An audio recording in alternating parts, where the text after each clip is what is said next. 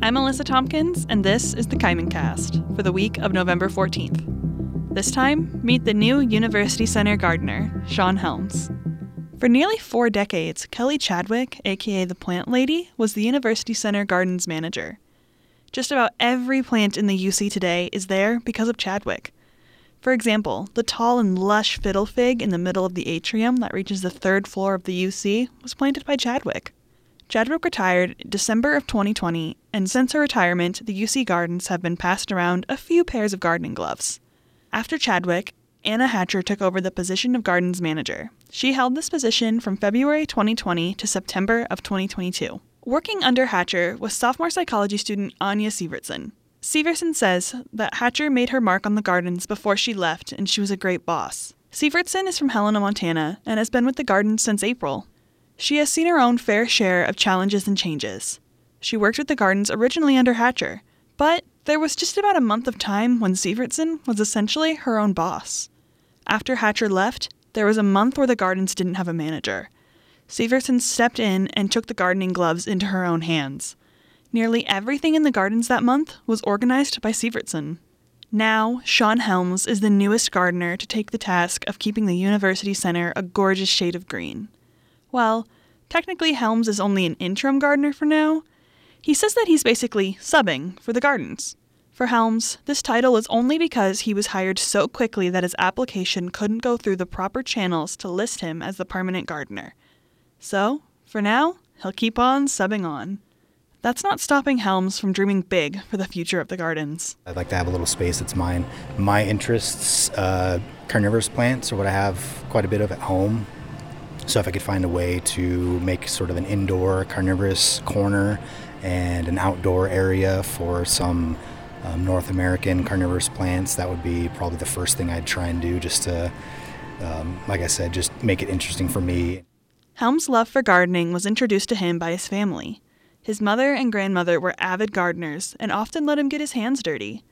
As a young boy, he would help pull out weeds and water the plants. Helms had actually applied for the UC gardening manager position, but ended up getting beat out by Anna Hatcher. I had applied when Kelly left and ended up not getting the job.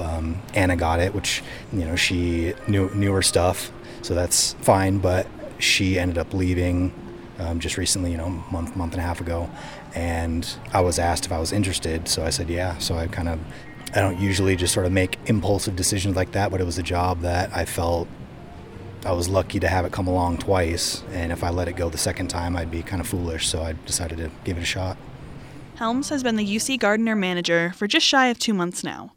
He says he's excited to make his mark on the gardens, but also to work with his team, including Sievertson, to help continue to nurture the plants left behind by gardeners before him. I think he's doing a really good job adapting to the gardens, and every person who comes in as the head honcho gets their own creative ideas and stuff.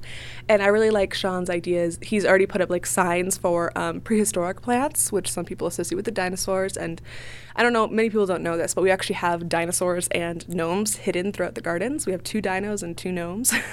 So based on that, Sean put little informational signs and sheets throughout the gardens to give more information about those plants because they're prehistoric and they're very, very interesting. For Sievertson, the gardens are like home. She loves her coworkers and is proud of the work she gets to see blossom every passing day. You can really see your efforts being rewarded, when you plant a plant. It's not just if you were doing paperwork, you don't see the paperwork and the progress it makes, but if you plant a plant and you wait for a couple months, you can see it really grow and flourish, which makes it really easy to be motivated. In addition to having a few different hands on the gardening tools, the gardens themselves have also gone through some physical transformations of their own. In 1969, the gardens were originally home to indigenous plants in Montana. But one important fact to remember is that plants indigenous to Montana are built for winter. The plants didn't get the cold snap to transition them out of dormancy, and all of the indigenous plants sadly died within a year because of the climate in the UC being too warm. So, the university quickly changed courses. With Chadwick's help, the UC Gardens began a shift towards more tropical plants in 1971 and in 1972.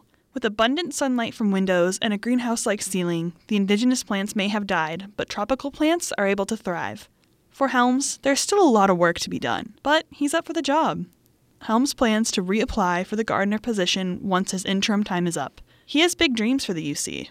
And no spoilers, but these plans may or may not include a giant tropical fish aquarium to complement the tropical plants.